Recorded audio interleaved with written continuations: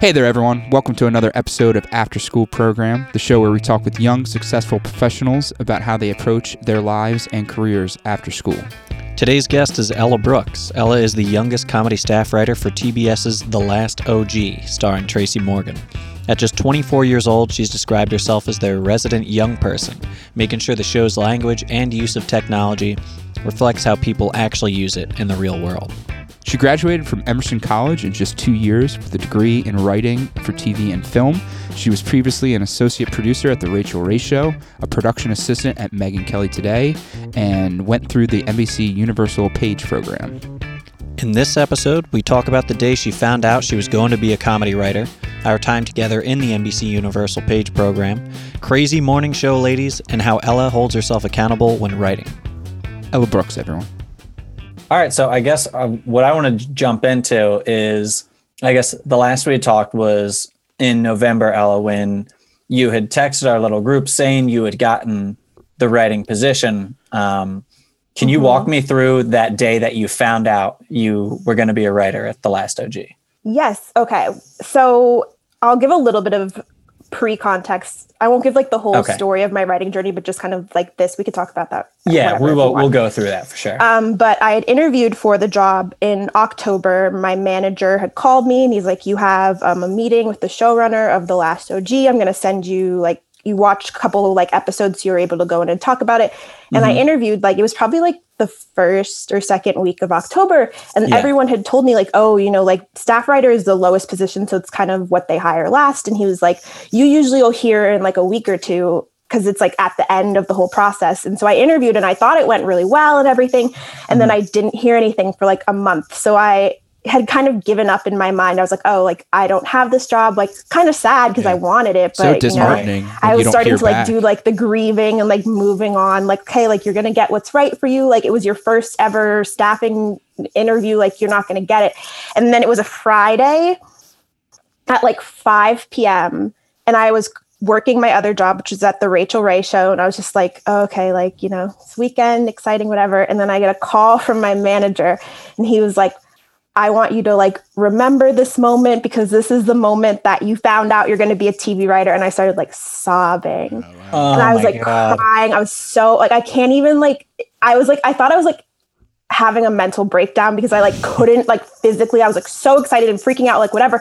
And he's like, yeah, and you start Monday. Oh. And I was like, I was like so excited. I like hung up the phone and I called my mom and I called my friends. And then my mom was like, wait, so you start Monday? And I was like, wait, I start Monday? So I called my manager back and I was like 3 days from now, Monday? He's like, yeah. And I was like, oh shit, I have to quit my job. So I like took a moment because I was, of course, again, freaking out. And I was like, okay, like I have to like, I like went on Teams and I like messaged my boss and I was like, I know it's late, but can we like hop on a Zoom? Like, it's Friday afternoon. Literally, like we were done for the day. Like she was like off doing her own thing. I'm like, can everybody just like hop back on for a meeting? And so I got on and I was like, so crazy story. I have to, today's my last day. Oh my God. Were they pissed? She was like, well, the thing was, like, I had kind of kept it a secret, which in retrospect, like, was it? Because I always thought I would have time. Like, if I got a job, like, give my 2 weeks. But I guess that's just not how things work. So I hadn't told her that I was, like, seeking other opportunities. So I was like, yeah, I got a job writing on The Last OG. And she's like, you want to be a writer? I was like, yeah, I do. And she's like, really? I was like, yeah. She was like surprised. And then I had to call like the executive producer of the show and like quit to her too. It was like, it was very, very stressful, but they were all very nice about it. And I'm so thankful for that. Cause like, you know, it obviously it's like a good opportunity and stuff, but in the moment I was like freaking out. I was like, oh my God, I can't believe I have to like, I woke up this morning and was like, oh yeah, it's just another Friday at the show. Right. Like, I had no idea I was about to have to like upend my entire life. Yeah, it's like, oh, like you got like your dream, like you kind of made it into being a writer, and then all of a sudden it's like, oh, that starts in 3 days. I got to figure the rest of this shit out. Like, exactly. Yeah. I mean, now that it's like I'm past it, I'm like, oh, haha, that's so funny. But like in the moment, I was truly freaking out. Yeah, trying to fix a bunch of different things. So you get the job on a Friday. You tell everyone, like, I guess they're all kind of cool with it. Yeah, that's nice that they're cool with it. What was that? Yeah. What was that weekend like? I mean, were you a fan of the show? Did you like know the show? Did you have to binge watch the show? I had to binge watch it. I mean, I did quite a bit of binging before my interview. Like, I had known of the show, I just hadn't watched it. So I spent like basically like all weekend and then the time before my interview watching as well. But that weekend was like, honestly, I was like more so celebrating than anything else. My friends, like our friend Zoe Zachno, she like sent me a bottle of champagne. And, like, of course you did. I mean, that's exactly the kind of thing she would do. She's just the sweetest. And then like my other friends got me donuts and I like had sushi and like it felt like the culmination of like everything that I'd kind of, been working for since college. So I was just like, oh my God, like I'm never like, like I might get other jobs after this again, but I'll never have like this moment, like my first job ever feeling again. So I was like really trying to be excited. And also I really didn't know what to expect. So I like couldn't do like a crazy amount of preparation beforehand. Yeah, I was going to say, like, to tell you on a Friday and have you come in on Monday, like what could they expect you to come in with? Like, you know what I mean? Nothing. Yeah, exactly. There you go. I've got a whole what do you arc have in mind for this new season. Yeah, I've got a whole arc for the show. It's going to be amazing right off the bat. So I guess, how long have you had that manager for? Since July. Since July. Okay. And did you just, you submitted them a packet, or how did you go about getting management then? When did you decide to be like, all right, like I should get some management to start getting these positions? And like, how long had you been working towards that? Well, everything I think, which is just kind of how the industry works, is that everything happened so randomly and kind of without intention. It's like when you think about it, it doesn't happen. But then when you don't think about it, it does. Like I'd known since graduating that like, okay, like one of the ways into the industry is you're an assistant and then eventually you get an agent from the company where you are an assistant. Like that's one way. And then like the other way is just to kind of like figure it out on your own. But I had been writing for a while, knew I was like, okay, maybe I'll start to query some people. But what actually happened is around the time of the George Floyd protests and everything that was going on around that time, there was a big push on Twitter for people to read Black writers. It was like a hashtag and everything. So people who were staffed writers and producers and stuff were like, okay, like if you are a Black writer who's never written for TV before, if you are unrepresented, if you're pre-WGA, like send me a message and I will read your script. And so I just like sat down one day and I was like, okay, like this is like an opportunity. I don't know if I'll ever have a chance like this again. Like, let me just DM as many people as I can. And quite a few people ended up reading my stuff, but one guy, his name is Joe Cristalli. He was like a producer on Perfect Harmony, I think is the name of the show on NBC. He read my script and he was like, oh, I like this, like, but do you have anything more straight comedy? The thing I sent him was like a dramedy more so. And okay. I lied and said yes, and then spent a week writing a script. Always lie, right? Because like, I'm like, okay, like I could tell the truth. And then he's just like, oh, okay, that sucks, move whatever. on, and I was like, no, like, okay. So I buckled down and I like wrote it in a week and I sent it to him and he's like, this is great. Let me send it to my manager. And I don't know if you've ever experienced when someone's like, oh, like send me your resume, whatever. And nothing's going to come of it, but it's just like polite of them to offer. So you say, sure, like whatever. So that's what I thought it was. He was just going to be like, oh, like, let me send this to my manager. I was like, okay, cool. And then like 2 weeks later, his manager emailed me and wanted to have a Zoom with me. And now he is my manager. Wow. So it just was like totally like not entering a competition and getting recognition from that, or like not sending queries or anything. It was just this like very incredibly nice man on Twitter who just like happened to open this door for me and give me this opportunity. So my situation is like pretty not normal. Yeah. No, but it's also you recognizing an opportunity and making the most of that too. I mean, you saw that there was a push for that, and then so you're like, all right, now's my time to really try and start getting myself out there and all. And then of course, throw a little white lie in there and then you just buckle down for a bit. You got to throw that lie in there. I feel like if you get someone that you're talking to and you finally are talking to them and they ask you a question and like, it's going to be, you just have to be a yes person at that point. Exactly. Like no matter what they say, just like, yep. Yep. And just have that confidence. Yeah. Very important. Lying's important, everyone. Yeah. The moral of the story is lie. Yeah. Fake it till you make it, right? I mean. Yeah. That's so crazy, could you walk us through day to day as a writer at The Last OG, especially now where it's like, I was wondering how it looks being remote. Cause you think of a writer's room, you think everybody's sitting in like a conference room now, and you're able to work out of Florida, which is a pretty cool opportunity. But I guess, what's it look like for day to day for you as a staff writer? Yeah.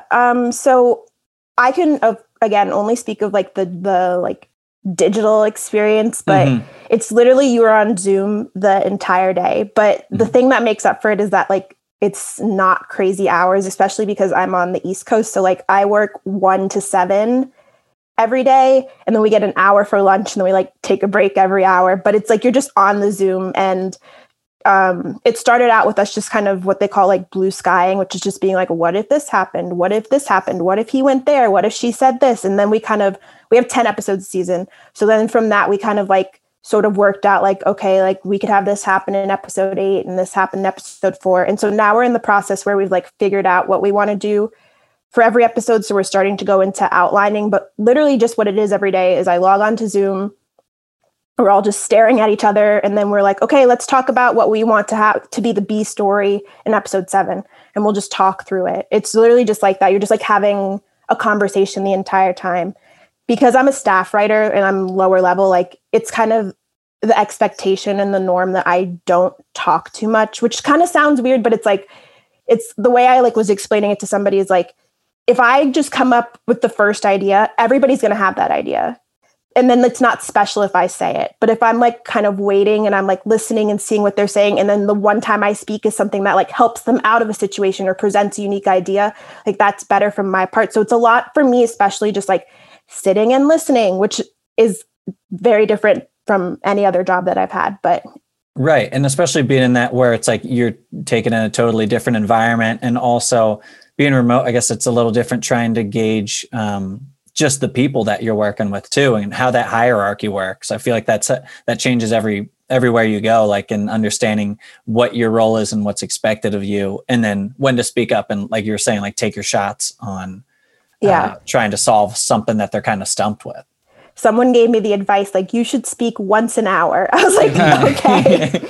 So I try to do that. But you got an alarm and you're like, oh, fuck, we're running out of time. Yeah. 3 minutes. What I found has been really helpful is I'll keep a notebook with me. And so when I have an idea, like I'll write it down so I don't lose it. And then I'll like wait and see if like someone else comes to that idea first, or if we even stay on the topic or throw it away or whatever. And then finally, like if I'm like, okay, like this is my chance, and then I'll say it. And then like, I feel like that's better than just like saying the first thing that comes into your head. Cause like your first thought isn't always like your best thought. Right.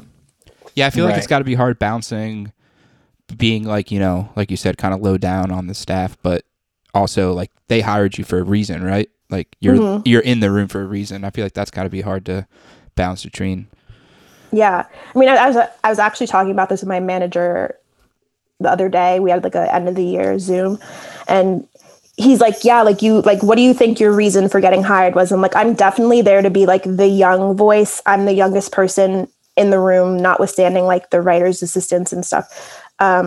So like, we'll be like, the other day I had to explain like what Etsy was and what Raya is and like what poppers are and what a promposal is. Like, I'm just there to be like the like youngest person, like the little like millennial Gen Z dictionary, which is funny just to like, they'll be like, oh, Ella, like, do people like actually text like that? And I'm like, yeah, they do. Like, would they actually do this? I'm like, yeah, they would. Like, that's a fun thing to be able to do. This picture of Ella, is this real? You're like, yeah, no, it is. It is. Yeah, real. It is. Yeah, it is. We'll keep it. So then I guess I want to go all the way back to your childhood then. So you're growing up in Boca Raton, Florida. Raton. Boca Raton? Yes. Oh, excuse me. Oh so Boca Raton. How embarrassing for you. I'm humiliated.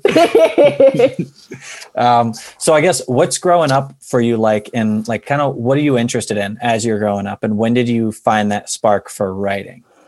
Well, I grew up an only child, and I was always like very interested in watching TV. Like I liked writing as a kid, but I kind of wasn't story writer. I like just like coming up with things in my head, but I didn't really know how that could translate into like, being like an author necessarily. Mm-hmm. So I spent a lot of time. And then especially like when I was like in high school and stuff, I would like watch like a movie a night. Like I was like very, very into it. And at first I was like, I think I want to be an actress. So I went to like acting camp and I was like, I don't know if this is it. Like this doesn't feel like exactly what I want to do. And then like, then I learned what producing was. So I was like, I think I want to be a producer because like I want to like create it. But the producer isn't necessarily always in charge of like the creative aspect of it. Right. Like, the producer's more so like they can be, but it's also a lot of like financing and like things like that. So I was like, I don't want to have to think about like money and math. Mm-hmm. And then finally, like, I can't even remember how old I was, but I like eventually just realized that like screenwriting was a job. I think it was probably around the time I was like applying for college. So that's when I really started to like look into that. So I knew like, okay, like I think this is like everything that I wanted to do is like actually a thing. Like it's a real job. Yeah. And so I applied to a couple of colleges, ended up going to Emerson. And then when I had like my first writing class, I was like, oh shit. Yeah. Like this is exactly what I was like thinking of this whole time. Yeah. Okay. So, and it was like, so as you're applying to colleges and stuff, are you like, I'm going to do this. Like I'm going for it. Like, when did you say like, all right, like I'm for sure in on this? Well, to be honest, when I applied to Emerson, like I applied for writing for film and television, but that was only because you like didn't really have to like have a portfolio. Okay. That was like the only thing you like didn't really like have to have anything for. So I was like, okay, I think I'm going to do that. And then just the writing class, you're like, oh, I'm in. Like this is. Yeah. And then, so I guess as you're progressing through those, because you finished in 2 years, you finished college in 2 years, right? 2.5, yeah. 2.5, yeah. Was that your mindset going into college? Like, I'm going to get in, learn what I can, and then get out and start just going for things? Or did it just kind of happen? Like, how did that work out, graduating that quickly? Well, I did a program in high school where I was dual enrolled. So my junior and senior year of high school, I was taking college classes and it counted for both. So I kind of, no matter like what I would have studied, I would have gone through college quickly because I kind of got all my gen eds out of the way. But I think that really helped with my college experience because like all my friends when I first got to Emerson were having to take like math and like science and stuff. I'm like, oh no, I'm just taking like 3 writing classes and that's it. So I was like, oh, like this is so amazing. Like I don't have to like do all the bullshit anymore. So I knew I kind of wanted to get in and out, and like I think it ended up working out in the end just in terms of like how everything lined up that I did afterwards. But I was just like, okay, like I don't want to have to like fuck around and like do stuff I'm not interested in. Like I just want to take the classes that I care about. Right. You're like, I realize I'm that's not my route in high school. Like I just kind of just want to focus on this stuff. Yeah. Yeah. So I had a similar route too. I took in high school, I had college credits from high school classes, and then I went to a community college just for a year and got like all my liberal arts out of the way and everything, so that when I went to UArts for music, I just took music classes. And that makes it like so much better. Yeah. You're like, wow, I actually like am enjoying learning in college because I don't have to like pretend to care about every class I was going to at that point. Like I was super interested in. It didn't feel forced or anything. I almost got another Zach McHale's credits. I almost got like 22 credits from another Zach McHale that was a freshman at Penn State. Yeah. Like you should have taken them. They're all like criminology classes. I'm like, this kid's screwed if it goes over to me. Dude, you could have been like a detective. Yeah. Graduate finance and detective. Yeah. Wow. This guy covers a lot of ground. Yeah. Well, you could be a finance detective. What do they call those? There's a name for that. The IRS. Well, yeah. There's the IRS. But they're also like... I forget what it's called. I don't know. I can't think of it. But the IRS, definitely. Yeah, you could have been at the IRS. You could have audited people, Zach. What could have been? Yeah. What could have been? All right, so Ella, so then once you're you're starting to take your classes, then where's your mindset in terms of starting to create this path for yourself of becoming a television writer? Like, how are you going to start getting did you have like a dream show? Did you have like a dream show you would want to write on? Well, like at the time, even growing up, like when you decided you wanted to like write for TV or movies, well, like what would be your dream TV show to be on? Oh, my dream. I don't. Oh, well, okay. The first spec I ever wrote for a class was a Broad City spec. I love Broad City. That would have been, just amazing to write for. Yeah. And then another show that my favorite show of all time is like Man Seeking Woman on FX. Okay. Like, wow. Like if I could have written for that, like that's like top tier. Yeah. But I was taking the classes, and then one thing that Emerson does is they have a campus in Los Angeles. So you do your last semester in LA. Okay. So I knew like going out there, like, okay, like I need to get like an internship that's going to, position me to be, like a lot of people will either intern at like agencies or management companies because that's one way, or you'll intern in development. So that's what I ended up doing. So I interned at Comedy Central and at Juvie, which is Viola Davis's company. So like that was like the first real kind of like, okay, like this is how I'm going to position myself to like be exposed to it, like meet people that can help me, because like obviously like you're going to like laterally network with like people in your class and stuff. Right. But that was like my first real exposure to like working in the industry. Right. And then, so once you kind of get that experience, like how are you feeling, and where are you starting to feel like, oh, what's my next plan after this internship then? And once you finish school? To tell the honest truth, I was living in LA and I hated it. I was like, I fucking hate this place. It's so miserable. But I was also like living in a dorm and commuting an hour and a half each way every day. Like it was just like not like conducive to having a good experience. But I left that like time, and I was like, I don't want to live in LA unless I have a good job. So I was like, I wanted to give New York a try at that point. And so like now I'm at a place where I'm like, okay, now I can think about moving to LA. We just had someone on who moved out of LA too. It's becoming a theme on the show. No one likes LA. It's like it's just not for everyone, terrible. right? I mean, I feel like I have to think about moving now that I have this job and like future jobs and stuff. Like I think it'll be different, like to like have a job. I mean, I did like my internship, don't get me wrong, but like to have a job that I like and be able to choose where I live, and to like not be like 20 years old renting a car, like, just like a baby. Like, I feel like it's different now. But yeah, I was like, when I was there, I was like, what the hell is this place? Like, I was like, right. And I'm sure you go in with your expectations of it too. And then you're just like, damn, I'm just stuck in traffic right now. Like, especially with working in entertainment, it can just be, some of the people in that industry can just be pretty uptight. I remember it was kind of a jarring experience for me with just some of the talent that I worked with when you're out in LA. And it was just like, man, it was just those hot-headed actors who think they're the shit and they're just like very angry people. Like there were really cool parts of my internship, but like also part of my job is like going to get celery for an executive every day. Like I was like, which celery is great. Let's not bash celery here. Okay, first of all, I hate celery, so we're actually going to bash celery because I hate it and I think it's disgusting. Big sponsor on the show, celery. Thank you, celery. Oh my God. Well, I'm sorry to make you guys lose your sponsorship, but celery. Make sure you wash your celery. That was all we had was celery. I'm sorry, guys. You can cut that out if you want. Definitely got to cut that out. Boo-hoo. You have to. But yeah, it was like, it was just like a culmination of like a lot of things that I was like, there's also like the culture in LA is like everyone moves there because they want to be in the industry. So like I would get in an Uber and my Uber driver was like, oh, so like, what do you do? I'm like, I'm an intern. And he's like, oh, do you want to read my script? I'm like, no. I'm like, they won't even read my script. Like, why would I want to like help you? Like it's so industry focused. So I was like, oh, I want to like move to New York and like meet all sorts of people, like normal people. I mean, I don't think anyone in New York is normal. No, New York is its own kind of thing. Exactly. LA and New York are kind of similar in the ways that, in just being so different from almost where I feel like everywhere else. Yeah. But yeah, so then while you're there and you're just kind of like frustrated with it, like what are you doing to kind of push yourself through? You're like, all right, I like certain parts of this, but I don't like LA. Like, what's kind of your mindset when you got to go and get salary for, one of the executive producers or something?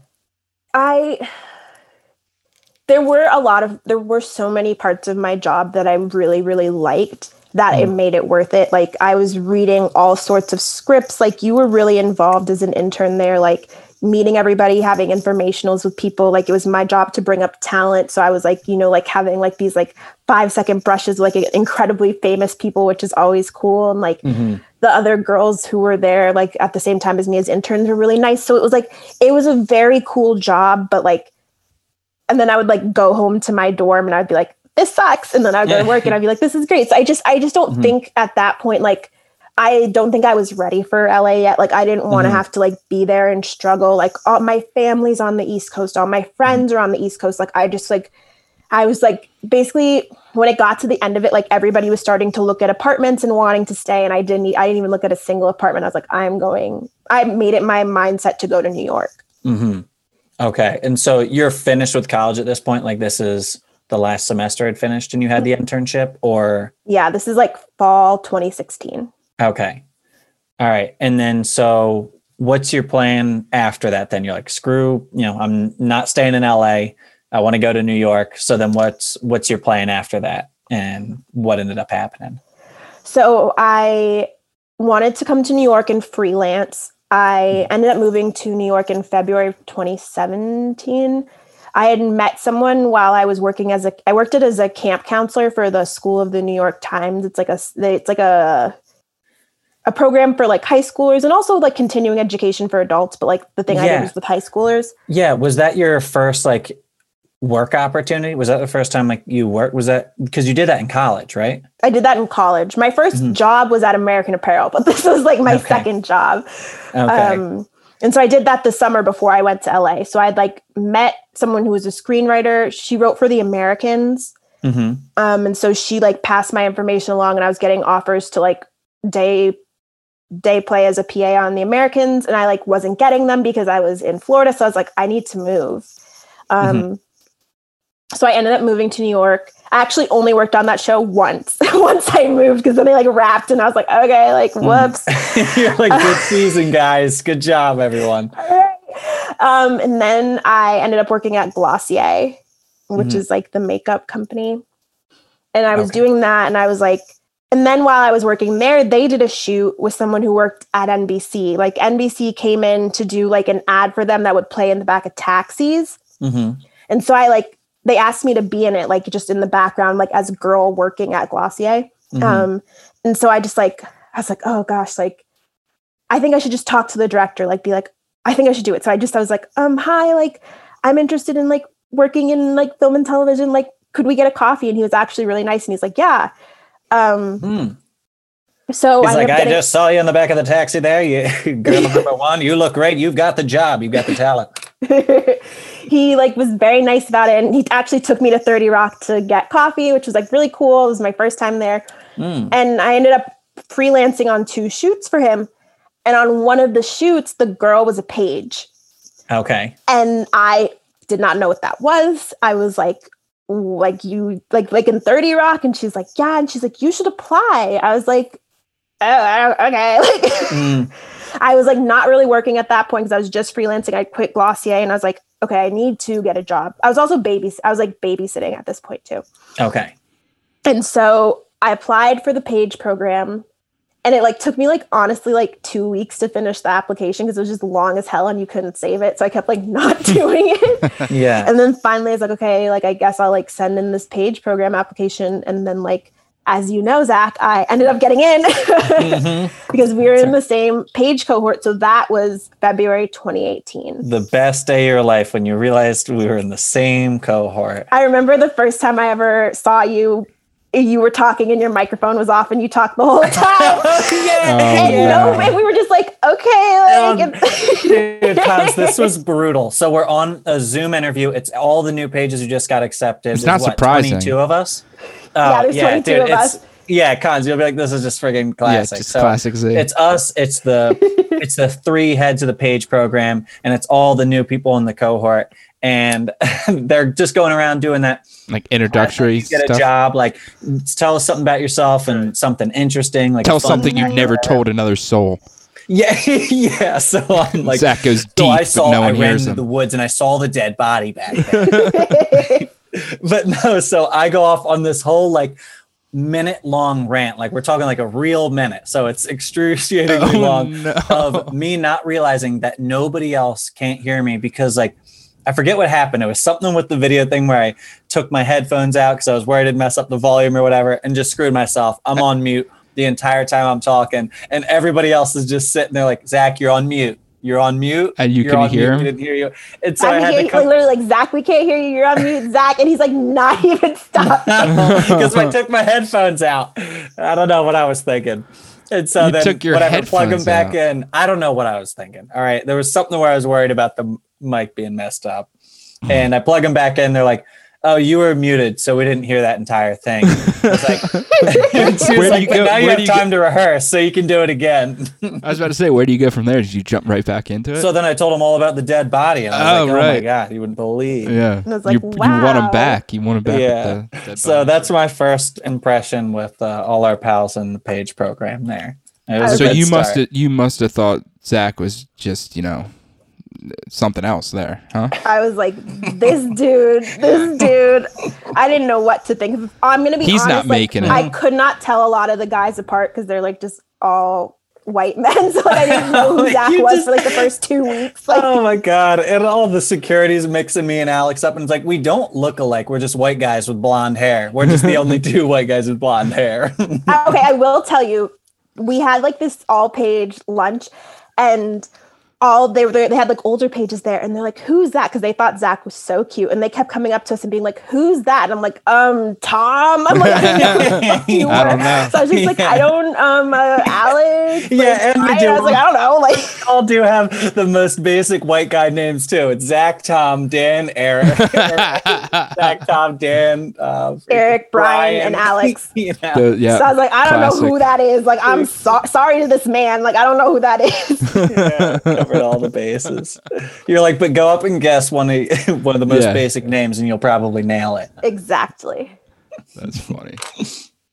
So then you're in the Page program then, and I guess what's your mindset going through it? Like, how are you trying to, because for people who don't understand how it works, it's like you go in there, you have 3 months where you're working on the late night shows. So it's like you're seeding audiences for them. We also, we also would work the morning program, which at the time was Megyn Kelly. And Ella, do you remember the first time we sat in, they let us go into the audience and we sat down to watch this show. And so on Megyn Kelly's show, she has on the guy who wrote the book Friday Night Lights. And this guy goes on there and, he just starts talking about his leather fetish. And so we're sitting there. We've never watched the show before. It's just all 20 of us sitting in the crowd, looking around just like, oh my God, like what is going on here? And it was very like frying pan into the fire situation. Like that had to be like our first like formative memory together because of everything else we ended up experiencing. It was. And there's like a picture of our friend Abby, like that they caught on the camera as they're flashing to the audience. And her face is just like, oh, horrified. Did they use that segment? They used the leather. Did. Yes. Yeah. No way. Live. Yeah, that was like live? a big portion of the show. Yes. That was it was a big portion of the show. And the one thing that's even crazier, he's there wearing leather pants, rubbing his legs the entire time. I was like, oh my God. That was the worst part. The whole time he's rubbing his leather thighs while he's talking about his leather fetish. And you're just like, dude, what the hell? You're ruining this whole series. I used to love this show. Oh my I don't know about all And that. I'm not going to read the book. Live is just a whole nother beast. Like, because if you're sitting there and it's a tape show, you're just like, we could just edit this crazy guy's rant out. This is ridiculous. There's no way this is getting on the show. But they knew that was the whole focus of the segment. It wasn't a side thing of him going off on it. It was like, oh, you want to talk about this, huh? Like, okay. Oh, they prompted it was like how he lost was- all his money buying leather. Yeah, like They this guy prompted had, the question. Like, they wanted him to talk about that it. was the entire focus of the Oh whole. my It wasn't God. about Friday You've Night Lights. clearly Friday never Night seen an Lights- episode of Megyn Kelly today because this is her bread and Yeah, butter. this is No. right. This is all it is. Yeah. It's kind of. I'm glad I've steered away from it. Well, actually. it's not on anymore. So maybe we know why. That's funny. But it was so bizarre, and it's like, all right, so this is daytime TV, I guess. This is the Page program. Yeah, like- welcome. Welcome to the Page program. But so then you spend that 3 months and you're seeding the audiences for the late night programs. Maybe you're hopping on other odd jobs or helping work like some of their corporate events or late night events. Yeah. Who are you trying to network with while you were there? Because I mean, obviously you made a pretty big jump becoming a staff writer somewhere else. So like I'm going to be totally frank, but me having this job has like nothing to do with the Page program. That's awesome. Which was what I was going to talk about. Like the Page program really clocked me because I didn't really get to do anything I was interested in while I was in the Page program. I do remember you being kind of frustrated sometimes. I was very frustrated. I'm going to be honest because like I first of all the whole thing is like, okay, like they're like, you will never have to do an assignment you don't want to do. So just don't apply for things you don't want to do. But then I actually ended up getting assigned, even though I didn't apply for it, to Megyn Kelly Today. So I worked on Megyn Kelly Today, which was the whole thing. And then like, it didn't count against me in terms of doing production, but then I never even really got interviews for the late night shows. So it was very frustrating for me because I knew what I wanted to do. Right. But you're not going to do it. Like, yeah. Wait, let me explain. So it's like there are all these positions. You have to do a production rotation, a business rotation, and a consumer rotation.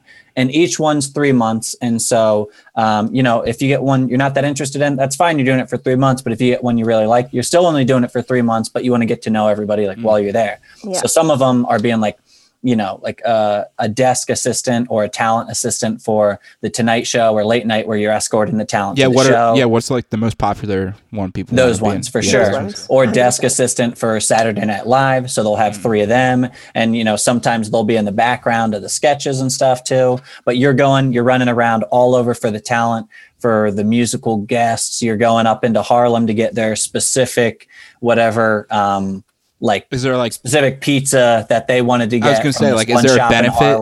Is there a benefit from doing that, or is it just people who want to be like around stars? There is a benefit where it's like that's a networking opportunity. For You're not going to work at the Tonight Show unless you interned or were a page on the Tonight Show. Right. You're not going to work at SNL unless you interned or were a page at SNL. Oh, wow. So it's like if you want to do that, like that's kind of the only way in. That's the benefit. Like, will you get a job? It's not guaranteed, of course, but it's like to you even or have some person off the street, like it would be you. Right.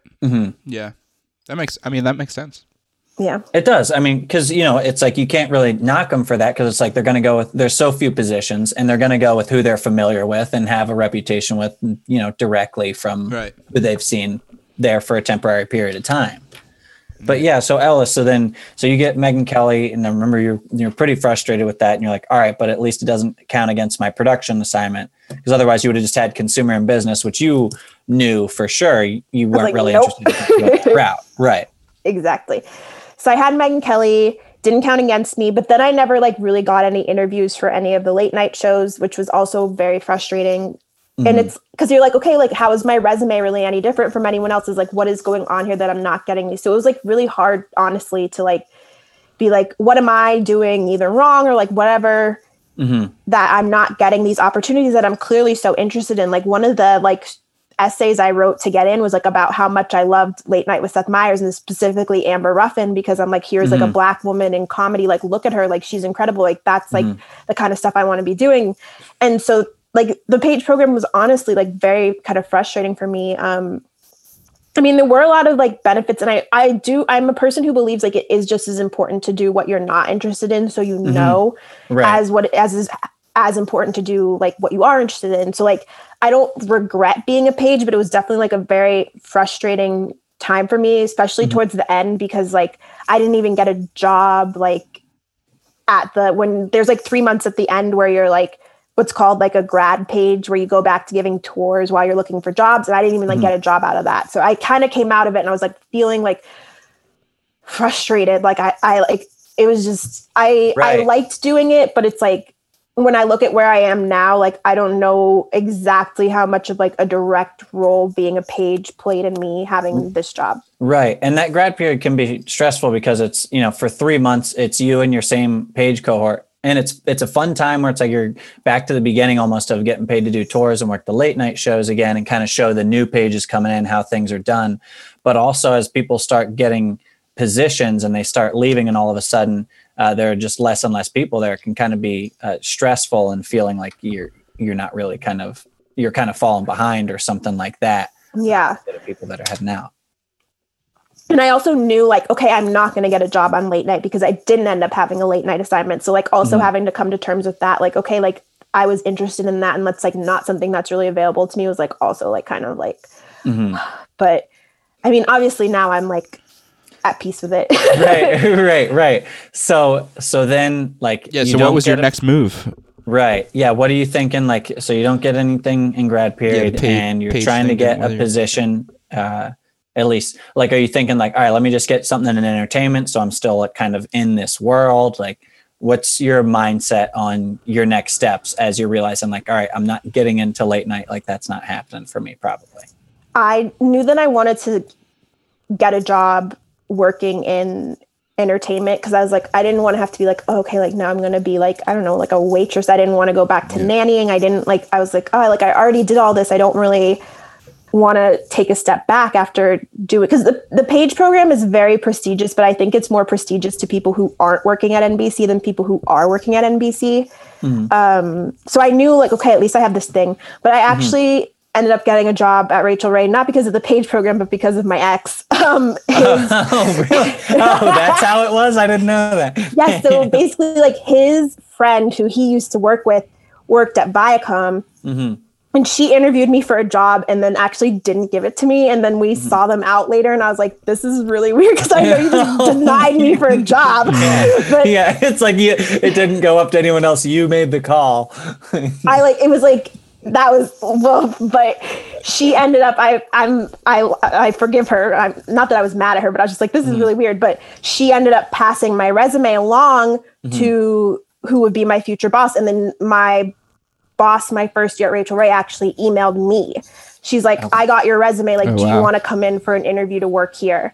So it all ended up happening because of that, which is like very funny to think about now. But that also was like not even something I had. I wasn't even like, oh, I want to work for the Rachael Ray show because I didn't even know anyone there, but I ended up getting that job. Yeah. Right. Yeah. What was your reaction to that email? I mean, because I feel like that's not a normal thing to happen. Like, hey, I got your resume. I want you to come work here. I was very surprised. Yeah. I was very surprised. I was also like, by that point, I was like done with the Page program. Like after a certain point when you're a grad, they're like, okay, like it's been fun. You don't have to go home, but you can't stay here. Like, so I was like at that point, like officially unemployed. Like, how close were you to getting like a side job? Like you said, like nannying or waitressing? I didn't, because it was still the summer. I was like, okay, like I'm just going to be applying for stuff. Like I had saved up quite a bit of money in the Page program because when we first started, we were working like the craziest hours. So I was like, I don't need to like worry yet. Right. But I was like very close to having to worry. Right. Right. And so I just like, I think I like woke up and I like had an email from her, and it was crazy because she emailed me on like a Monday. I came in to interview on a Tuesday, and then I got the job on a Thursday. You're getting these jobs quick. Yeah. All these jobs, you're getting so quick. I know. That seems to be a theme here. But yeah, it was like a super, super quick turnaround with that. I will say that the Megyn Kelly Today Show, I mean, working in daytime TV probably helped out with that, though. Yeah, I think like definitely like the experience was relevant, but it wasn't like a Page connection that like made it happen. So then how was your experience there at the Rachael Ray show? Because I know that can be pretty busy. I mean, you guys pump out, 2 to 3 shows a day for like half the week? It was a lot of fun, but it was like any sort of like production job like that is super stressful at times. And you were a production assistant, right? I was a production assistant. There were 3 other PAs. I was the only girl. What are your responsibilities as a production assistant? What do you do? So it was like a rotating thing. So because there were 4 of us, you were either floater, which you just kind of did whatever. You were the control room PA, which meant that you sat in the control room during the tapings, and then you also helped scripts with paperwork.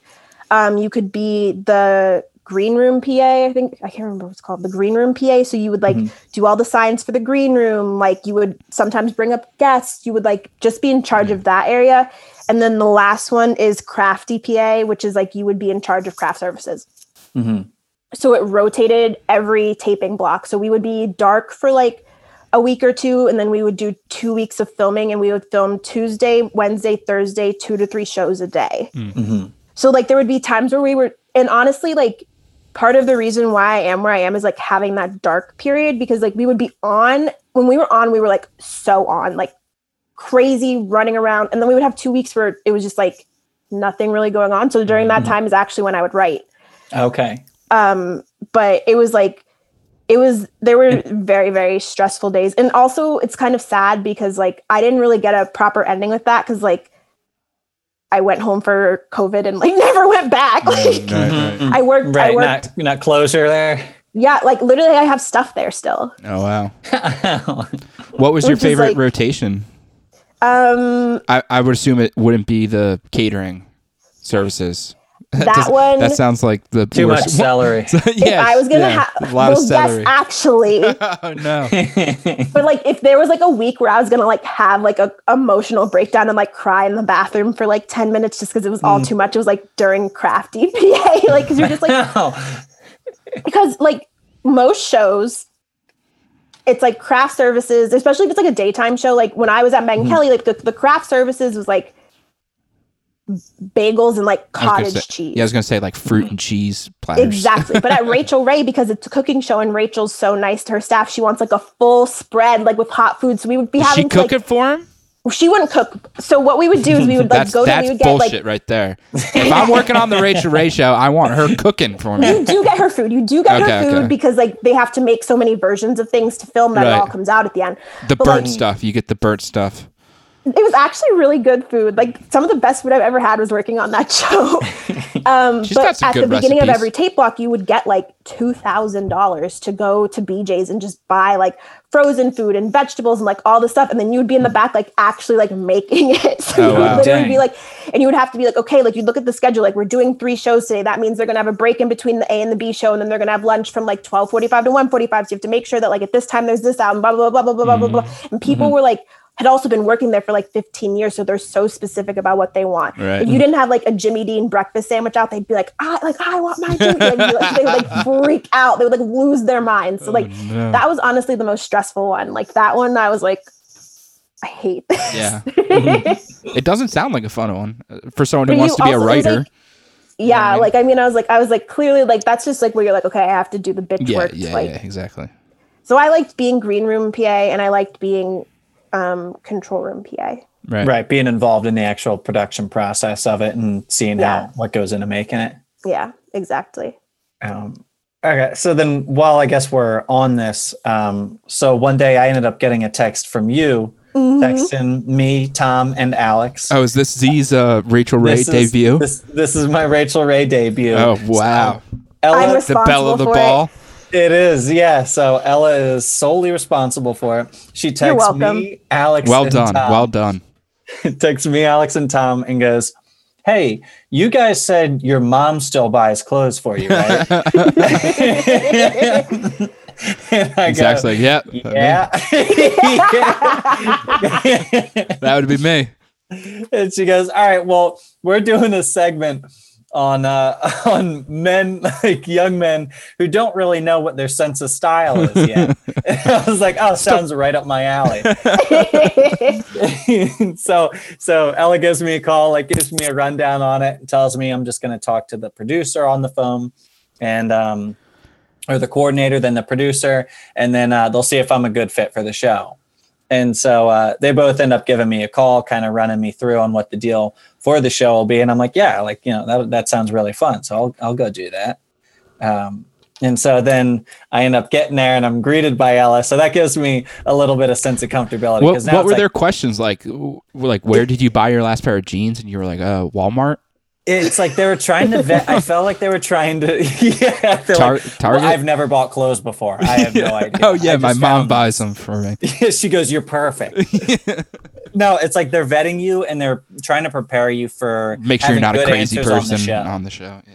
Well, I chose these people to ask because literally every time they would come into the Page office and Zach would be wearing like a nice sweater or like shoes or whatever, he'd be like, oh, where'd you get that? He's like, oh, my mom bought it for me. It's like I got like my 2 or 3 nice outfits. It's like this shit's stuff my mom got me. Like one Christmas, it's like this sweater. And I'm like, I'll never wear that. And then now I'm like, all right, this is my only outfit I'll wear on a date or something. But they came up to me and they were like, oh, do you like, they came back into what we called like the PA village, which is literally just a hallway we sat in. And they're like, oh, do you like know anybody who like still has their mom buy them clothes? I'm like, oh, do I? I'm like, I got people for you. You're like, I know too many. Honestly, I'm starting to question myself and the people I hang around. It's like embarrassing for me that I know so many people whose moms buy them. I don't hang out with anyone whose mom buys them their clothes. I would hang out with those people. So I get there. She like greets me at the door. Zach, what was your reaction to them asking you to be on the show? Because it's got to be like almost like a backhanded thing. You know what I mean? Like, it is, but also like, but this is me. Like, this is 100% true. Oh, it's true. Yeah, that's true. For me, it wasn't backhanded. It was fully fronthanded. I'm like, Zach, like, if your mom buys you clothes, like, be on the show. Step it up. Yeah, she goes, Zach, look at me right now. It just slaps me right in the face. Grabs him by the collar. Your mom bought this sweater. Yeah. Quit lying to yourself.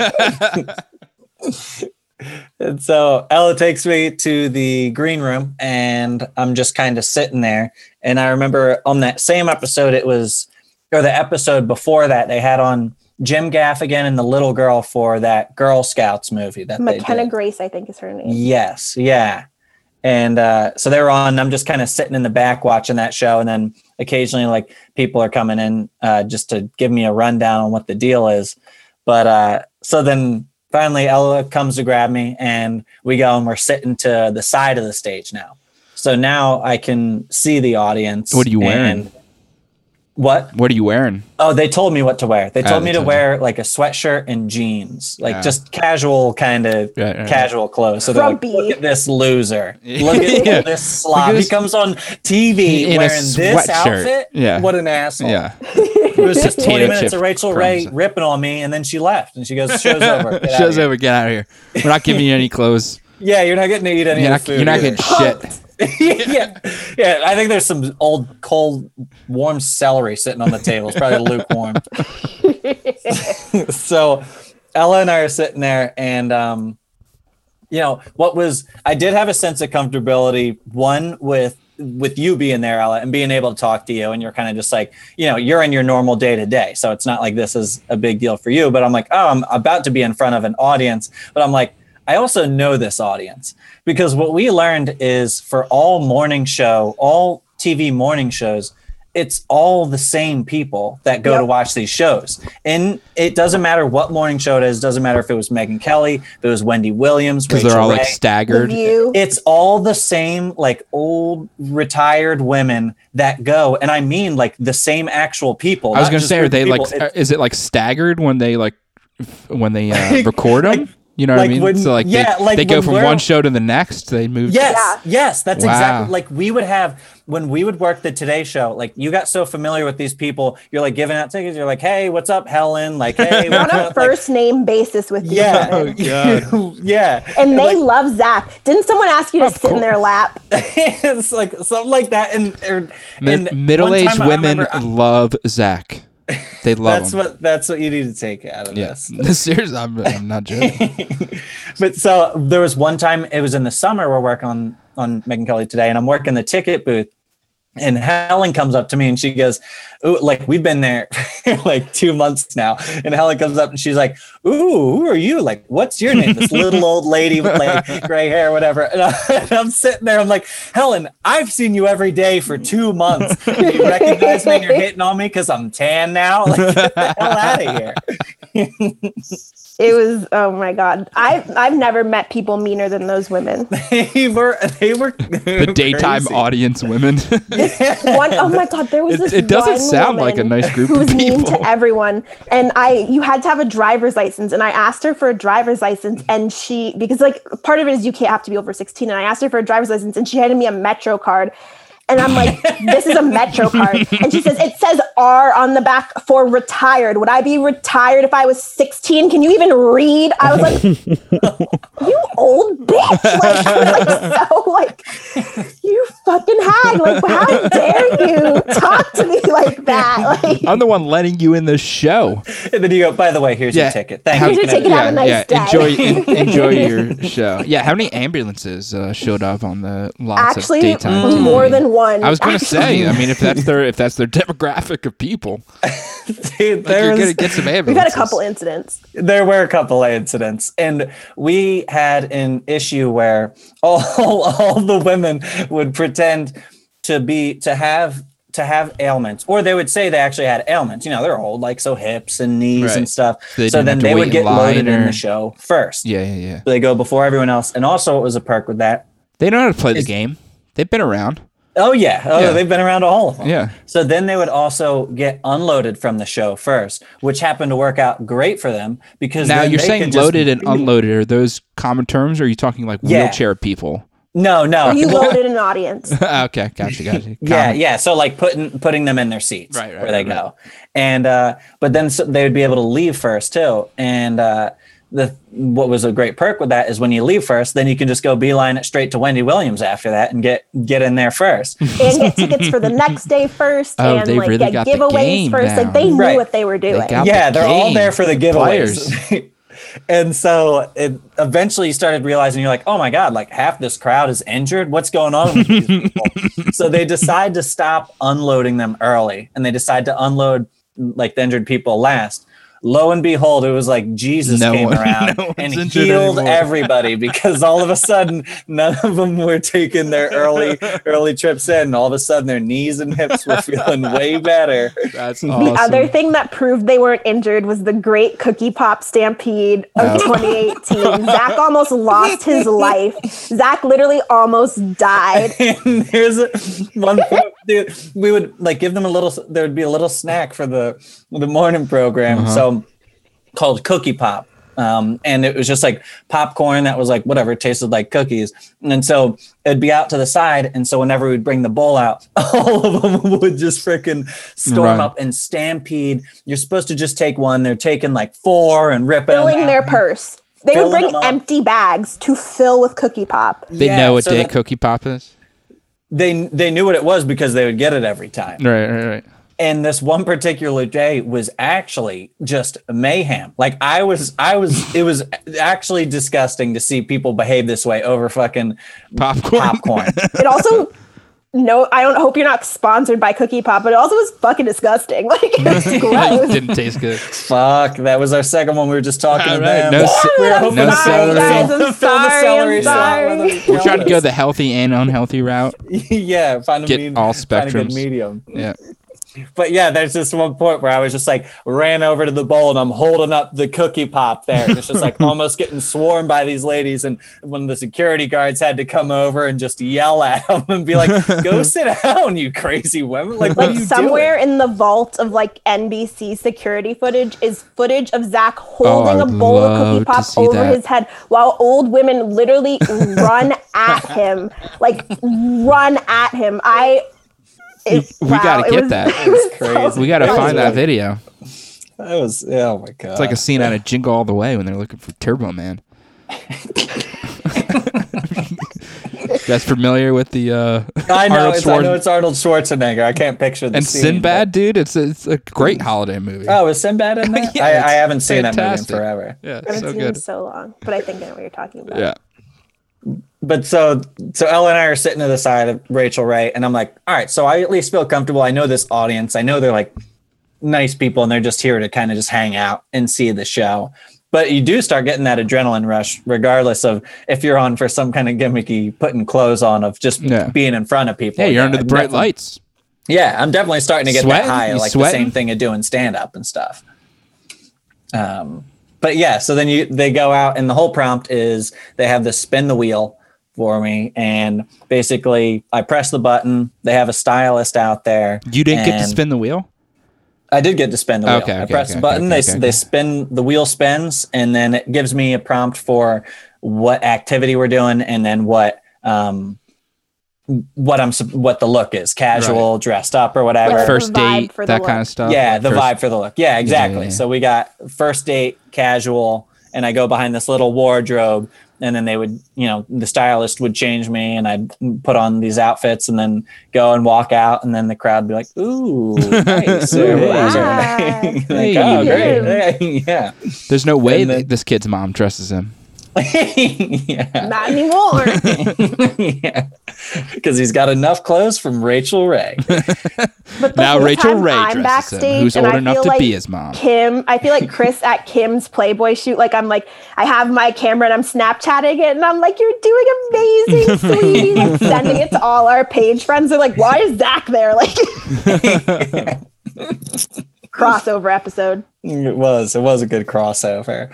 But yeah, so that was fun. Then at the end, they ended up giving me like a gift card and the clothes we tried on. And I was like, oh, well, this is great. I ended up getting to wear that one outfit to one of my buddies' weddings, which is really cool because I'll just wear that outfit to every wedding now because Did you give that gift card to your mom so she could go buy some clothes? now I should repay the favor though. Be like, you need anything? Get her some clothes. stuff. Merry Christmas, Mom. Yeah. But yeah, that was a really fun experience. So that was fun having you on, backhanded or front-handed or not. I'll take the hand either day. How long were you at Rachel Ray for? For a season and a half. Season and a half. Yeah. And did you like make any progress there? Did you like stay in that same kind of? When I came back for this most recent season, I came back as a segment coordinator. So I was like promoted, and then I was working like on a specific like producing team. So we would. So you like booking guests and kind of pitching ideas and stuff. Did that feel like a Exactly. big? Did that feel like a big step up? Did that?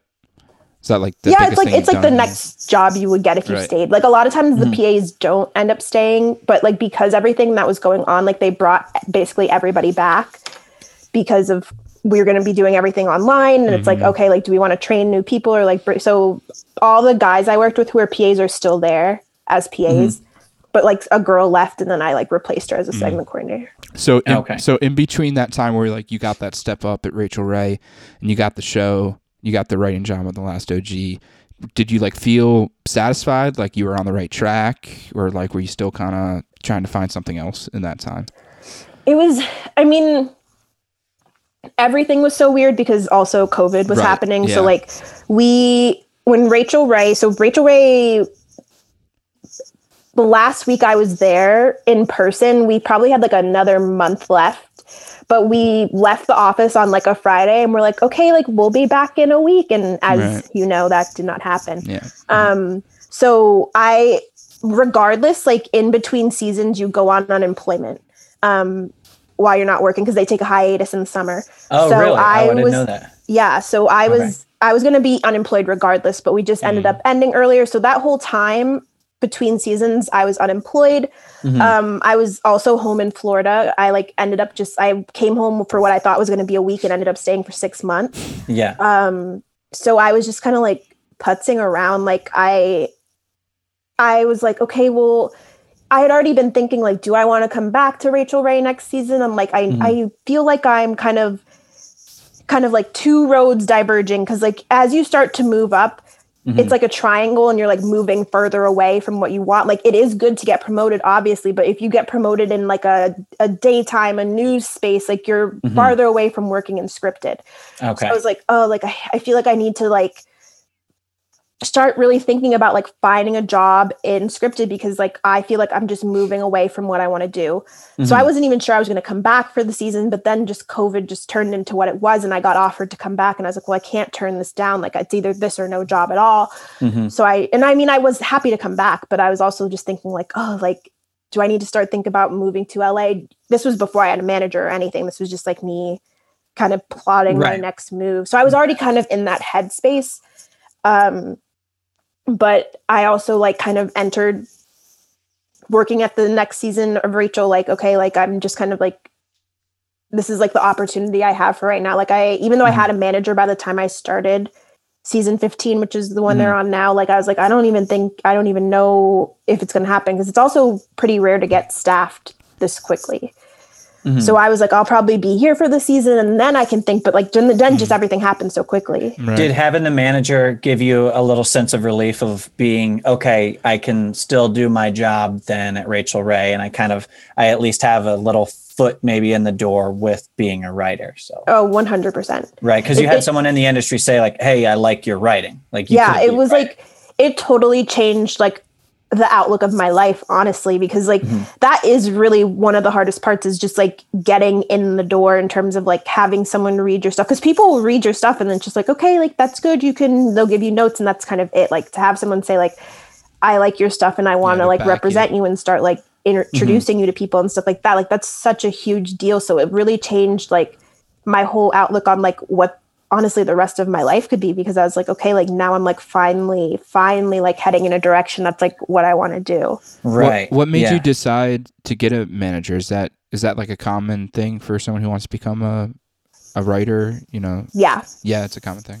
Because it's like, this is something I have to explain to my mom all the time. My mom's like a doctor, so like she did I went to grad school, then I did my residency, then I got a job, and like she's like, why don't you? My mom has literally said to me multiple times, like, why don't you just email Tyler Perry? I'm like, and what? And like, what'll happen if I do that? Right? Like, she doesn't understand that it's like so much about like meeting the right person at exactly the right time and stuff. So having a manager or an agent is like basically kind of the way. And like sometimes you'll get staff off of just knowing people, but like it's mostly like, or you like were a writer's assistant and were writer's assistants and got promoted to being a staff writer. Like that's one way to do it. Right. But most people have either an agent or a manager or both. And that's how you become a writer, as opposed to being like a PA, because those can typically lead to like you were doing like segment coordinating and more on the production side of things. It's hard to kind of make that leap across to writing or being a writer's assistant. Like, I mean, there are people who are PAs on scripted shows. So they're like a regular, like just a set PA, and then they become a writer's PA, and then they become a writer's assistant. And then like they get an episode that season, and then like they become a staff writer. But that's like a really kind of long, kind of convoluted process. Yeah. So that's what I was like starting to think, like, okay, like, is it time for me to move to LA and start trying to be like a writer's assistant, writer's PA? Like that's where my head was at before kind of everything happened. And so while you're working, how much writing are you doing, and how are you holding yourself accountable to writing? Especially with, when you're, coming off of being tired on the job, or like you said, you would use those dark weeks really too. Are you like, this is really where I need to kind of keep my dream alive here. I need to sit down and write and do this. It's honestly so hard. And it's something that I still struggle with to this day, like getting the motivation to write. Like as I said, like when we were dark at Rachael Ray and I was like still working in person, like I got to the point where like I had been like basically like sitting and watching TV for a lot of weeks. And I was like, it's like, what am I doing? Like, at least if I have this time and I'm like up and awake and like whatever, I should do something. So I started writing. And then during quarantine, like I wrote and stuff. Like one thing that I found that's helpful, and I haven't honestly done it in a while, but it was like kind of like in the summer when I was like still unemployed in between seasons, is like, if you go on like Reddit, they'll have like these like 5-word prompts. And so you're supposed to like write 5 pages that include like all of these 5 things. And so doing that has been really helpful just to write, because it's like, it is such a muscle to be able to like sit there and like think quickly and type quickly and like know what dialogue is supposed to sound like. So like doing stuff like that has been really helpful to me. But what Reddit thread is that? Is that just screenwriting, r/screenwriting? It's like, I read it like all the time because there's like a lot of helpful stuff in there, but then they also just have those like, it's like whoever, they'll like be like, oh, you have 24 hours to write it. And then whoever writes the best one gets to choose. I don't submit anything. I just like find ones I like for myself and write from that. But you can also like participate. And like, I have a lot of like ideas and stuff. And so what I've been trying to do now is like take a lot of the stuff that I've been having like ideas about, and like kind of first I like just do all the beats of an episode, and then I turn it into an outline. So I'm like now in the process of like outlining a couple different things. It's like, I don't have to be working on stuff right now because of work. Like, but then when I'm not, my manager's like, so what are you working on? Like, so right now I'm not expected to do anything, but just for myself, I've been like trying to work on some stuff. Oh, that's good. Yeah. I guess, what is it about writing that interests you? Like, what was it that really stuck out to you about writing and TV writing specifically that you enjoy? I just feel like there's such a payoff with it. Like when you write a book, like reading is kind of like creating a little TV show in your head, right? Like you picture, like even they'll describe, the characters in a certain way, but in your mind, everybody will picture it a little different, and you're reading it and it's like watching a movie in your head. And I think the screenwriting is like, you're doing that, but then they actually turn it into a movie. Like, I just think there's something so incredible about that. And I love television writing more than, I don't really write like screenplays. I write like television, because I think like the medium of television storytelling is like, it's so expanded, and you can really like focus on things because you don't have to finish it in like 2 hours. You have like a whole season. Right. So I don't know. It was just like, I always was like telling myself stories as a kid and stuff like that, but I'm so visual that I was like, I think that this is like the right way to go about it. Yeah. And what's it look like for you when you're writing? Like, are you visualizing it in your head? Are you just kind of writing it and then trying to picture and rearrange it? Like, are you kind of picturing the whole world you're trying to put as you're doing it? Yeah. So like, I'll think about like, I'm like kind of crazy, because I'll like think about like, I think about the whole world, even if it's just like one specific thing that I'm writing about. And like when I write, I'm very particular. Like I have a playlist that I've been listening to since I was like in college. I've been the same, like I add to it, but it's like the same music all the time. I'll like put it on the lowest volume, so it's like a little bit of background noise. What kind of music sit down, is it? Like indie music, nothing like too. Is it vocals or instrumentals, or? It's like vocals. It's like actual songs. Sometimes I'll do like, like lo-fi beats to study too. But I like those. I like those. I like that, but like also like the playlist is a lot of music that I've heard on shows that like evokes a feeling. Like, okay. So I like that because it'll like put me in the right emotional space. Right. To write. And one thing that was really difficult for me when I first started writing was like, I'm a perfectionist, and it's really, I would kind of get caught up. I would like write like a block and I'm like, oh, I don't like how that sounds. And I would just stay on that like one piece of action. I would just be like, oh, like, what if it was this? And so I have gotten into the point where what I do is like a vomit draft, where I will have an outline and I just write the whole thing. Like I like make myself not stop writing. Like I can't go back and read what I wrote before. And that has been so incredibly helpful to me to just get it done. Cause like if you finish it and it's terrible, you can always go back and edit it. But I would get so like caught up in the minutia. So literally like I have my music on super low and I'm just like furiously typing. And I also like write at like 2:00 in the morning, like a maniac. Oh, you got to do the late night writing. Oh my God. Yeah. Like, cause then it's like, it's nobody's business. Like nobody needs anything from me. Like I'm fully like removed from society. Yeah. I'm just like hunched over my computer writing. I totally get that in terms of the early morning or late at night, where it's just like there are no other obligations that can pop up and kind of just interrupt you. Yeah.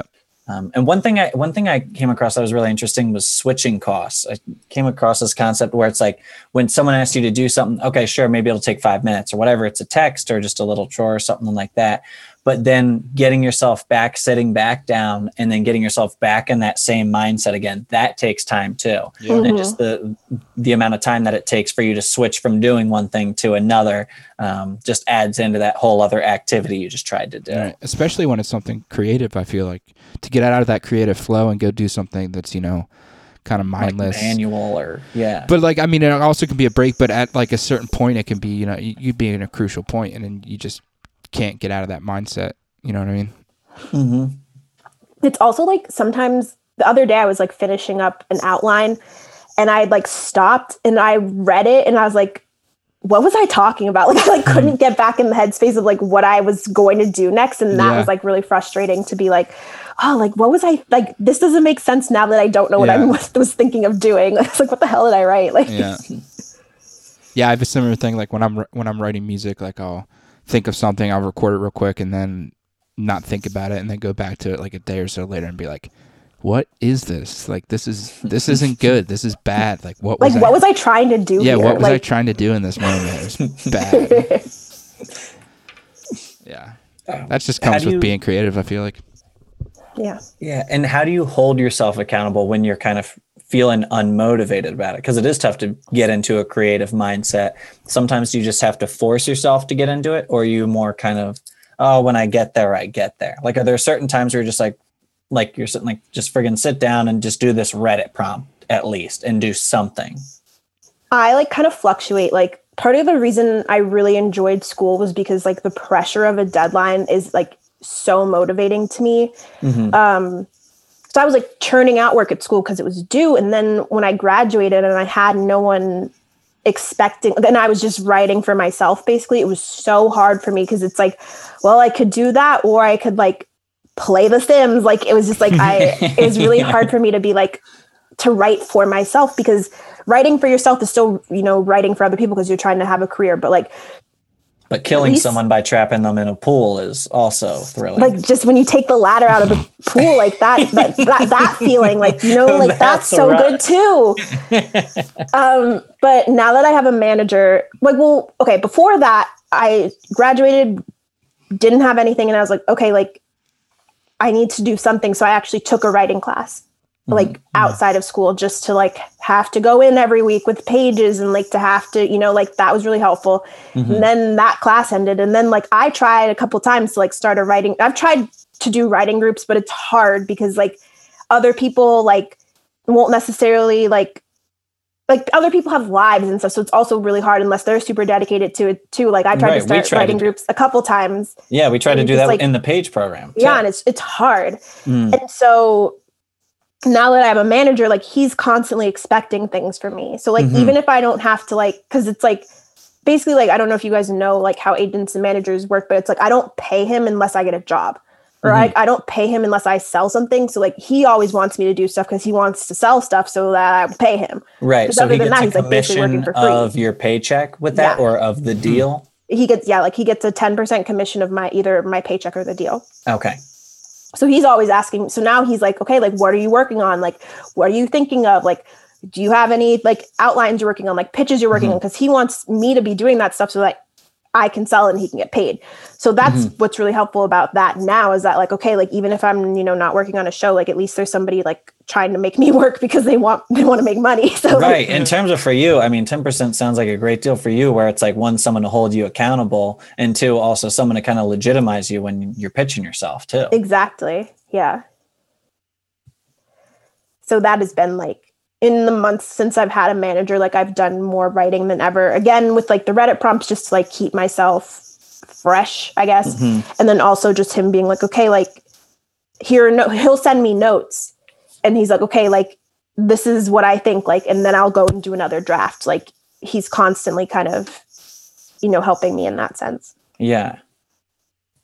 Well, yeah, I mean, that's great. You have somebody you can constantly go back and forth with and kind of give yourself those deadlines, have somebody else to give you them. You can only keep your own deadlines for, I don't know, so long. If you find that tough, then it's just like, it's better to have someone else hold you accountable for that. Yeah. Then. Like, I just know the kind of person that I am, and I do need that, like, kind of like outside motivation. And so now that I've like figured out a way to be getting that, like it's really been helpful for me. So a question I wanted to ask you was your mom, like, was she always supportive of this dream of yours to be a writer when she started realizing it really, I guess, in high school or so, or kind of growing up? Was she on board with it, or was she like, I don't know what that is, but sure, if you figure it out? Or I think that was more her point of view. Like, she's like, she kind of like doesn't know what it is, and like I don't think she really, like, I don't think there's any one clear path to being a television writer anyways, but she couldn't see like any, not like she didn't believe in me, but she just like was like, I don't, how are you gonna do that? Like and like the way you were explaining it, you know, there are different ways to kind of hop around through it, and it's not like being a doctor where it's, you know, school, grad, residency, not straightforward at all. Not straightforward at all. And so I think that that's like her coming to terms with that. Like, I think she like always knew that I was like always like kind of like an artsy kid, like, you know, and when I went to college and I was clearly like not going to be like, I was getting a film degree. So I think she was kind of like, okay, like, like she's setting herself up on a path here. Good luck with that. You're like, this is it. But I've been like lucky to have like at least up until this point, like a few, like I never really freelanced, which I think has been more validating for her, that like I like had the Page program, and then I had a season-long job at Rachel Ray, and now I have this job. It wasn't me being like, okay, I just did a shoot, like trying to find like another freelance gig. Like it was never that. And so I think that made it a little easier for her to like kind of understand what I was doing. Right. Like structured a little more corporate jobs. Yeah, exactly. But she's still like, now that I have this job, she like finally gets it. I was like, yeah.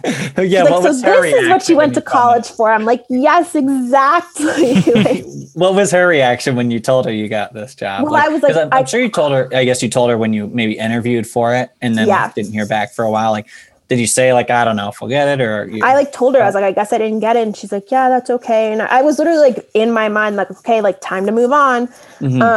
But the day I found out, like I hung up with my manager and I called her and I was crying so hard. She picked up the phone and thought I was being like murdered. So she was like really scared. She's like, oh my God, are you okay? And I was like, and she's like, what the fuck are you saying? I was like, I got the job. And she's like, oh, like, she's like, I thought you were dying. I was like, yeah, I'm not. But she's been, I mean, I'm so fortunate that she's been, you know, so supportive of me, because like, this is like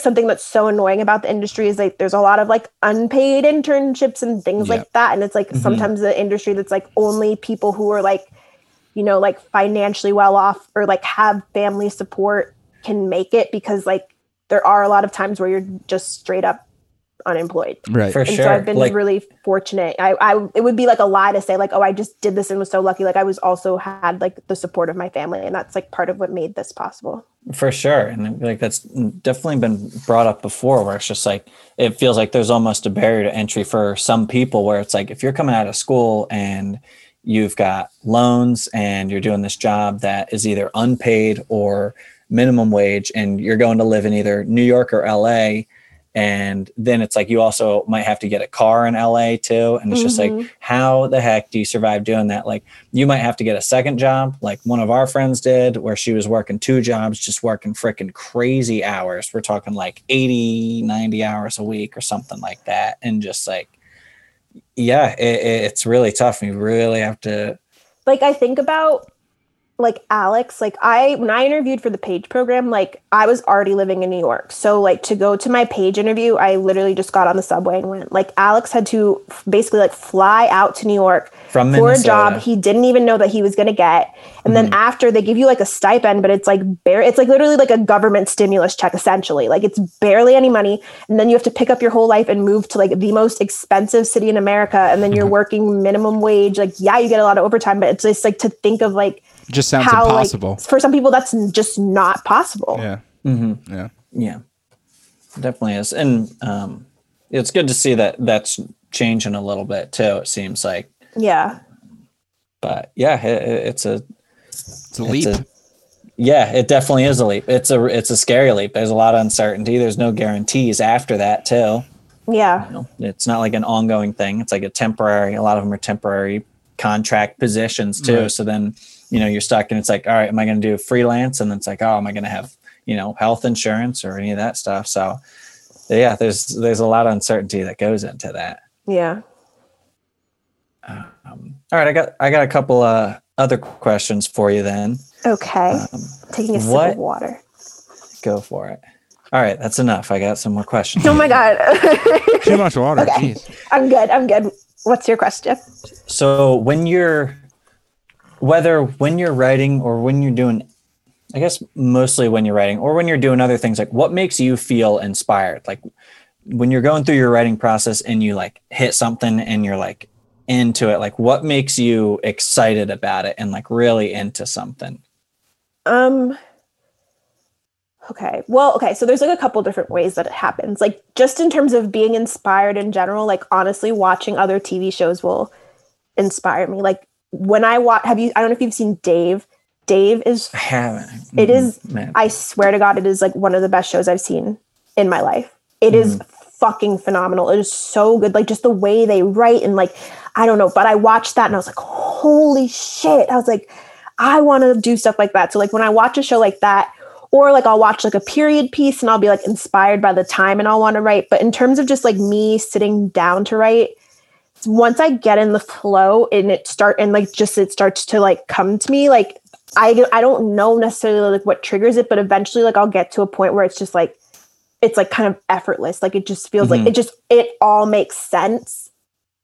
And like I can see the beginning and the middle and the end and everything that happens in between. And it's just like I almost like can't type as fast as my brain is going.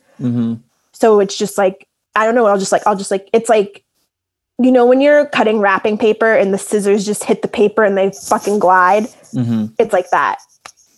And then sometimes you think it'll do it all the way, and then you keep doing it, and then you just rip it, and you're like, I fucked it all up. Both things have happened to me, yes. Yeah. What about when you're having a bad day? How do you swing yourself back to rebalance yourself, or to refocus at least, when you're like, all right, maybe I just need to kind of plug away things here and just get it done. So I can kind of check that box and be like, all right, tomorrow will be better. Sometimes I'll give myself a time limit. If I'm like I think what's been helpful is also just knowing like, I can't look at this anymore. Like I have done what I can do. And like, I'm not, it's like, if I keep writing, I'm just going to make it worse. So being able to tell when I'm like in that kind of headspace is like, okay, like I'm putting it away for tonight. Like I need to rest. I need to come at it with fresh eyes. I need to like, to not like force myself. Cause then it's just, then it's just bad. Right. But and walking away without feeling guilty about it too. Yeah. But I can do something else. Sometimes I'll just be like, okay, like if I write for like 2 hours, or I just like do what I can for 2 hours, like, because there's like also a lot of it that goes into it. Like sometimes I'll be like, oh, okay, well, I'm not inspired to write, but like, let me do some like research or come up with names, or like I will like do other stuff that's still helpful, but like isn't necessarily like actually writing. And like, that'll be helpful. But like, sometimes I think just like more than anything is like knowing when to like walk away. Okay. And what advice would you give to a younger version of yourself? So I would think maybe in high school, when you're like, oh, you know, you're interested in television, you're kind of wondering about these different options, or maybe when you're in college and you're like, really like, oh, I'm into this writing thing. I know this is a big leap, but it's something I want to do. What advice would you give to yourself when you're kind of looking ahead and not really knowing what your path's actually going to come out like? I think it's just like, what's meant for you will come to you when it's your time. And I think that it's so easy, especially in an industry like this, to like compare yourself to another person's path, or to like talk to people and like hear what they did and think that's exactly what you have to do. And it just is like, I'm proof to myself that like it might not be the way you wanted it to happen, but it'll happen. Like, you know, like I was, again, as I said before, like really disappointed when I didn't get, you know, a late night job. And I was like, oh, well, how am I ever going to make it happen? And it just wasn't the way I thought it was going to happen, but it did. And like, there's this girl, her name is Stephanie Robinson. I'm a huge fan of her work. And she went to Emerson. And when I was living in LA, one of my writing professors was like, oh, like, let me like introduce you guys so you can meet. And I got a drink with her, and I was like amazed by her because she wrote for Man Seeking Woman. So I'm like, this she's my hero. Like this girl's incredible. This is as close as you got to actually writing on the show. Yeah. And so I was talking with her, and she was telling me all about her path and like how she had been, you know, an intern and done the LA program. And then she got into writing because she was an assistant and worked on a desk, and eventually got an agent at that agency, and then, you know, got writing jobs and whatever. And I talked to her and I was like, oh, like, obviously I want to be just like her, but like, I know that I'm not the kind of person who can like work in an agency. So I was like, oh, like, I don't know if I'll ever end up in the same position as her. And obviously still admired her work. And then like very randomly, I have an entertainment attorney now. And she was like, oh, like go online. When I met with the attorney, she's like, oh, like go online and like see who my clients are. And her client is this girl. So I'm like, I ended up in the same position as this person that I like admired so much. And it's like, obviously like I took a completely different path to her, but like I still, you know, and then kind of like got what I wanted, or like what I was meant for. And so that felt like very like cosmically right to me. I was like, wow, I feel like I'm meant to be where I am right now. Yeah. So that doesn't explain the point you're trying to get across, is taking your own zigzag path and ending up in the exact same spot almost as her. Yeah. I mean, she's like Emmy nominated and like so incredible. Like I'm nowhere near her yet, but like I mean, still, you got the same attorney and you're a staff writer now. Same circles. So that's a good spot to be in. Circles, yeah. That's awesome.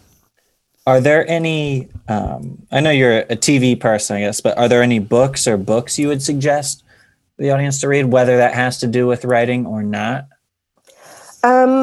So I'm doing this to get kudos points, but the teacher who actually introduced me to her, Marty Cook, has a book called Write to TV. I had to buy the book. I bought the book beforehand, but we had to call it Marty Cook as a book. Marty Cook. Her name is Marty Cook, and she has a book, and it's called Write to TV. She used to write on Full House. She's awesome. She was like one of my favorite professors, and she told us like that we had to get the book for the class. And she's like, "I don't get paid if you buy it." I was like, I don't know if that's true, but I'm still going to get it. I loved her class. But that's a really good book.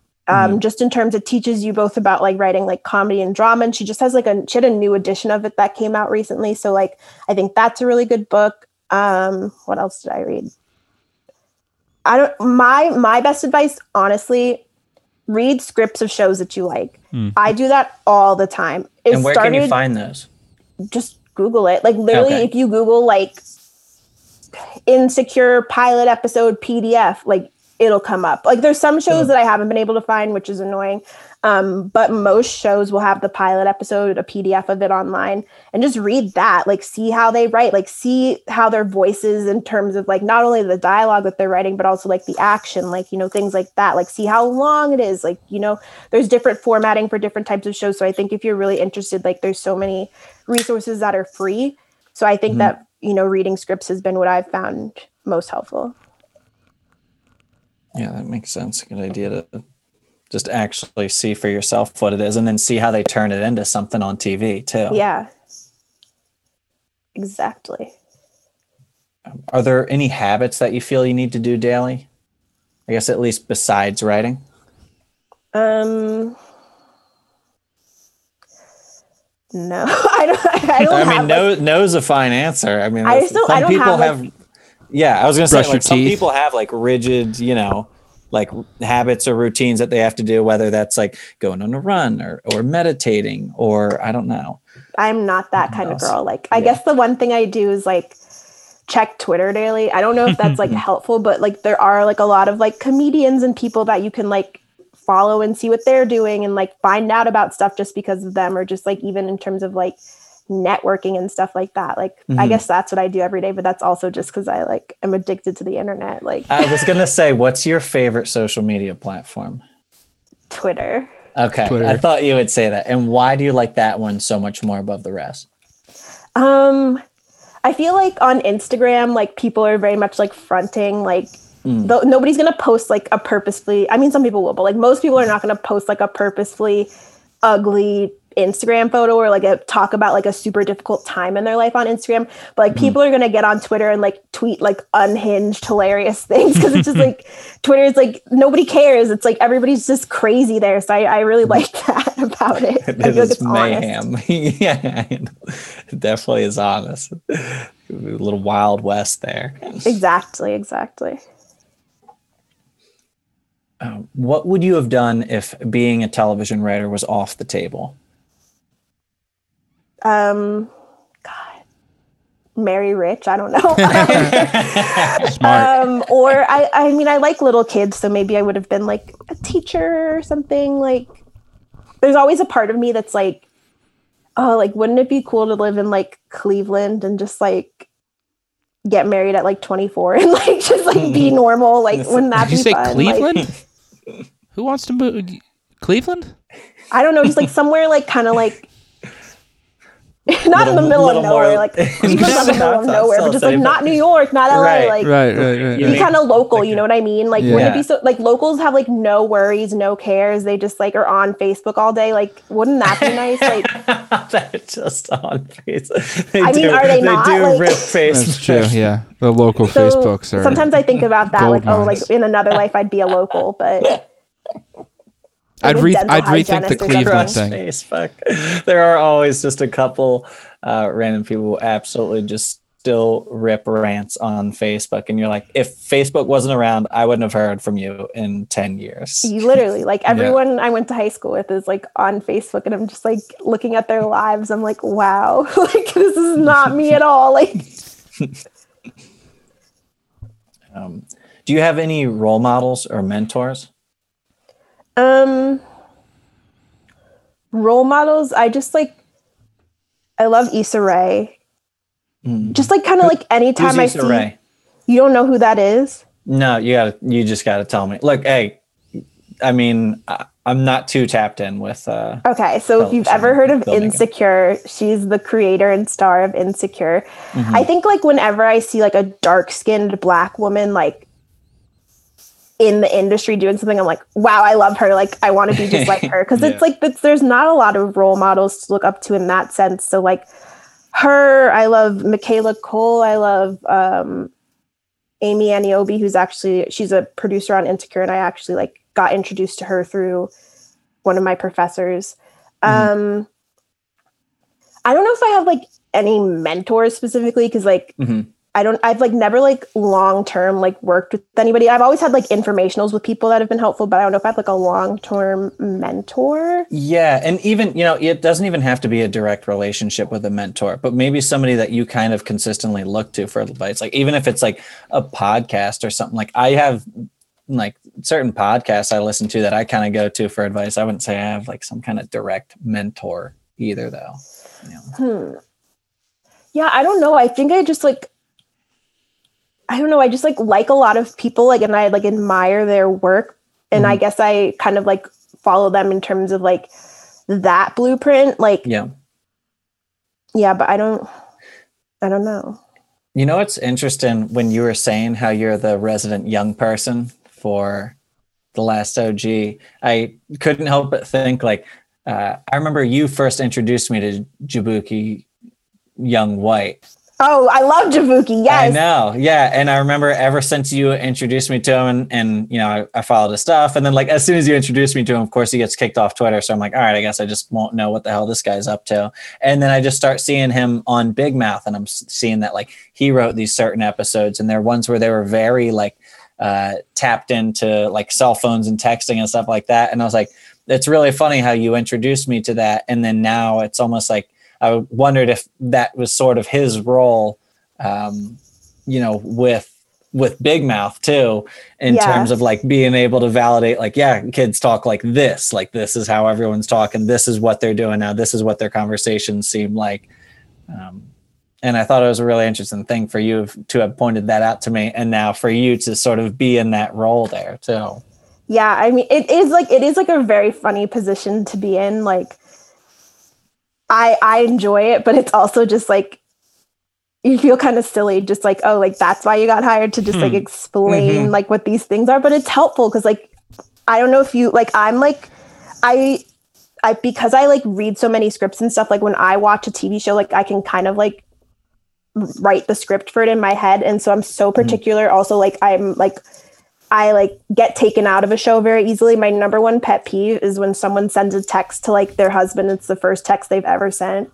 Yeah. That is like they've never like that kind of shit really annoys me. But that's the kind of shit that I would be like, like don't do that. Like that's what I feel like it's my job to say. Like that's so unrealistic. Where they've been married for 10 years and this text is the first text that they've ever sent. Like, or it shows that what's your number, by the way? Yeah. She's like, who is this? Like, or it shows that they've been like deleting their texts, and like, why are they deleting their texts? What's going on there? Yeah, like this should be the focus of the story. This is sketchy. Yeah, hold on. Let's segue over to this. What's going on?